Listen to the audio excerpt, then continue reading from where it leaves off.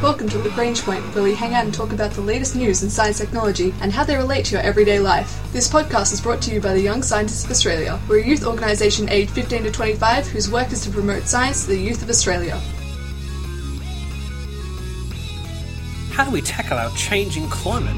As leaders of the world meet in Paris to discuss solutions to that very problem, what are scientists actually doing to help improve our planet, come up with ways to feed our planet, as well as make sure that our emissions are reduced? This week we'll be looking at a number of climate science stories and what exactly scientists are doing to help save the planet.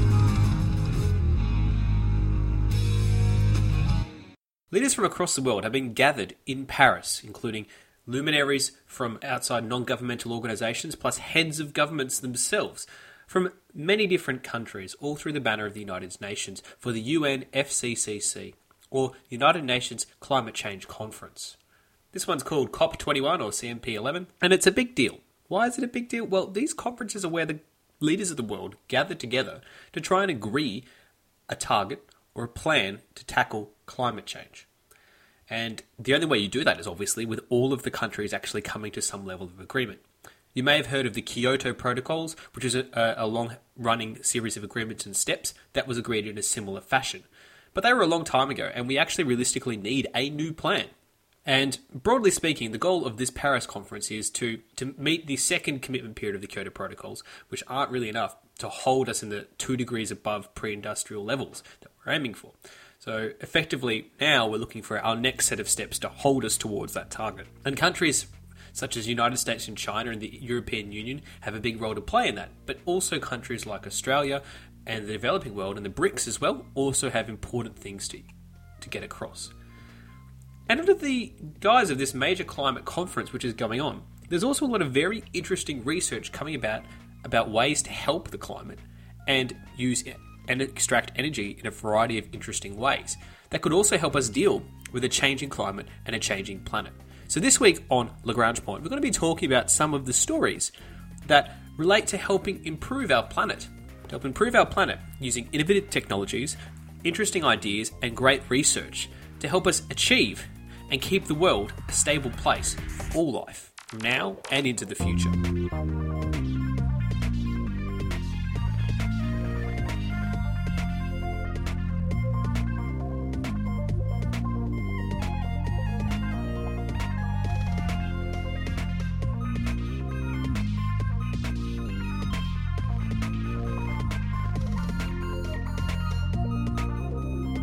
So you probably realise that one of the major challenges for the climate is the fact that CO2 is being released in larger and larger amounts from our industrial technologies. When we burn things like fossil fuels, they release carbon dioxide. Now, this isn't on its own a huge problem, but the problem is what happens to the carbon dioxide as it dwells in our atmosphere. It traps heat inside in an increasing layer, and this is the process known as global warming. That trapped heat inside changes our climate in a variety of ways, which can lead to a lot of damage. And we can't just stop using carbon-based fuels because that's a lot of the economy. So therefore, how do you actually turn things around? You want to reduce the emissions of CO2 to stop this CO2 being released into the atmosphere in increasing amounts and trapping more heat and increasing the temperatures. But just telling people, no, sorry, you can't use CO2 or carbon-based fuels anymore is not necessarily an option that people are willing to sign up for in large numbers. So that's, the stick approach where you say actually you have to limit your emissions or limit this or limit that. The carrot approach is where you actually give people an incentive, a way to make money out of what they're doing. And carbon credits and carbon sequestration are things where people give people incentives to actually, either a government or an organisation, to sequester the carbon back into the ground or back into the resources so it's not actually in the atmosphere. And there's a really interesting company which is based as an Israeli startup called New CO2 Fuels, or NCF. And their idea is basically to convert CO2 emissions itself into a powerful fuel source and generate that fuel source using only renewable energy. So put it this way, taking the pollutants from existing coal-fired or CO2 emitting devices or plants or equipments and turning that back into a fuel that can be used renewably and safely, and only do that using energy from renewable sources. And so, if you want to think about it another way, if you're driving along your car, instead of just having the emissions go out and pollute the atmosphere, you could be making money by producing more fuel from just simply by driving and using the fuel you've already got. This kind of recovery process actually gives people a financial incentive to invest in this. So it's a win-win situation for all involved. But how exactly does it work? So when you have carbon dioxide emitted, right, and there's a lot of it emitted, and, they estimate there's about $24 billion of potential recovery that you could actually get from some of those emitted carbon dioxide. So how it works is based around a technology developed at the Weizmann Institute of Science. And really what they're trying to do is they started really by looking at the burning of brown coal, and they're trying to figure out a way if we could make something better out of that. And for Australia, this is very relevant, particularly in Victoria, where we have an awful large amount of brown coal, which we don't seem to be stopping burning anytime soon, unfortunately. So the Weizmann technology uses concentrated solar energy. So when you get heaps and heaps of solar energy, right, so from a solar collector of some type, which in Australia, hey, it makes sense because we've got a lot of sun. You use that solar energy and you concentrate it down to a beam. Then you use that to disassociate the carbon dioxide you collect in a big tank or a big balloon into its two components, carbon monoxide and oxygen. So this using the heat from the sun, so no other real processes there, to break down this pollutant gas you've developed, the CO2, into carbon monoxide and oxygen. And they've developed a process to enable that to happen.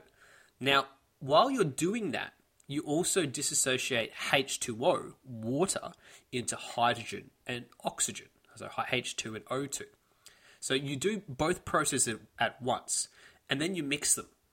And when you do that, you end up with a mixture fuel, a carbon monoxide and hydrogen mixture, which they call syngas, which is effectively a gaseous type of fuel similar to methanol or other types of natural gases that you can burn, which you can also then use to power vehicles as well. So what you've actually done then is turned your polluted waste into an exciting new fuel that you can use for yourself, but also sell. So it's a great way to try and turn a really, really inefficient, bad solution into something that's recycling and recapturing and giving you something useful in the process. So how many solar panels do you need? Well, they have basically a field of solar panels around which heats up the reactor where they're doing this conversion to about 1,000 degrees Celsius. And then they produce the CO2 from that. Now, this is great. You could also do the similar process by putting this on a power plant, which is already generating excess heat. So a big brown coal burning power plant or a steel plant or a gas plant will actually be having lots of excess heat anyway. So you don't even need the solar reactor. You just strap it on the side and let that heat it up for you. And when you do that, what you do is you capture all the pollutants from this big furnace that's burning all this coal or what have you, and you feed it into this reactor, heat that reactor, and then it can actually produce the syngas for you once you feed in a little bit of water to get it started. And the syngas that you create in a 1 cubic meter tank is equivalent to the photosynthesis energy of 300 trees. So, we can do this process already. It's basically what trees do when they convert it, or similar anyway.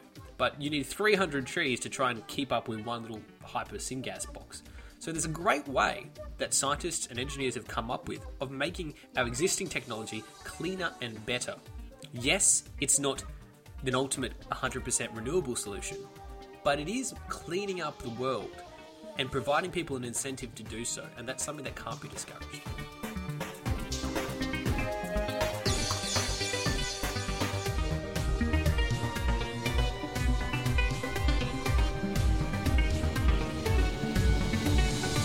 Now, the early bird gets the worm, or at least the saying goes, but more worms could actually be the solution to help save our planet.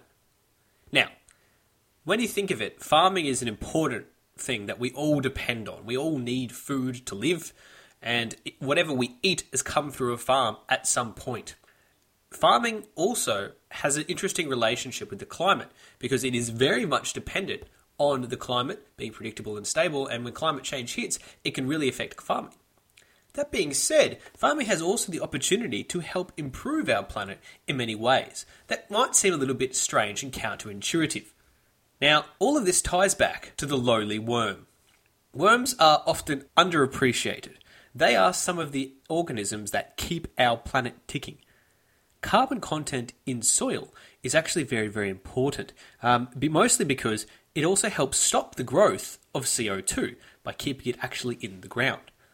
It also gives something for the microorganisms in the ground to feed on, and it nourishes the plants in turn. So the more soil that captures the carbon, the more vegetable matter that decomposes them, and therefore actually helps improve the yields of the crops. So farmers love that kind of stuff.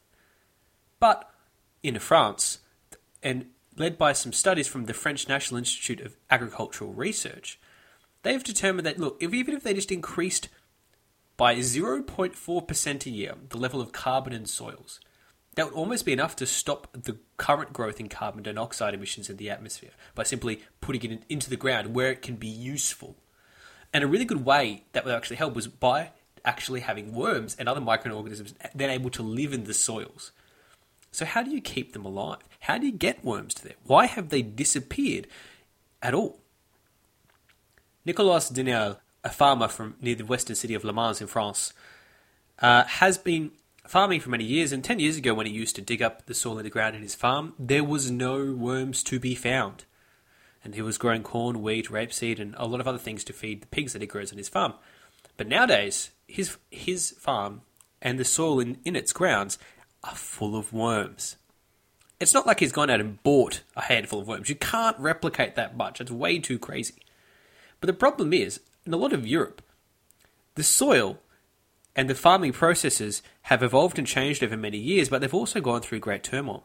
When we industrialized farming, we started to use mechanical plows, which were just the old school technology of ploughing that's been around for millennia, upgraded to be in a more mechanized fashion. But the problem is that a plow turns the soil to a depth of about 25 centimeters, which means that you're actually disturbing a lot of the soil. And so, based on some research, they actually decided to try and promoting soil conservation and less disruption. So less damaging disruption, which gives the soil a better chance to survive. And this also changed the way they actually harvest as well. So after a long series of process, a decade of work where they changed the way they actually planted seeds. So instead of ploughing and dropping in seeds behind it, they actually used drills and put the soils deep in using the drills, which actually improved their yield and didn't disrupt all the animals and microorganisms living in the soil.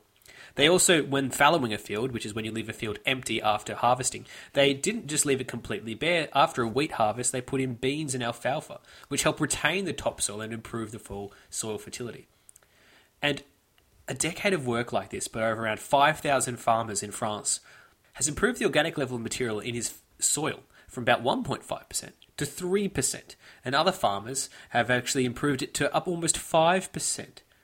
And that's great. That's like really high achievements. And what it means is now the soils are full of microorganisms and worms, which are helping improve the fertility of the soils. It means they have better yield and they're less reliant on chemicals and synthetic fertilizers, all of which have flow-on benefits for the environment as well. And it improves the carbon sequestration in our soils. And all of this thanks to keeping an eye out and helping those lowly worms keep our soils healthy. By looking after them and modifying, improving and tweaking our farming practices, as we have for generations in the past and will into the future.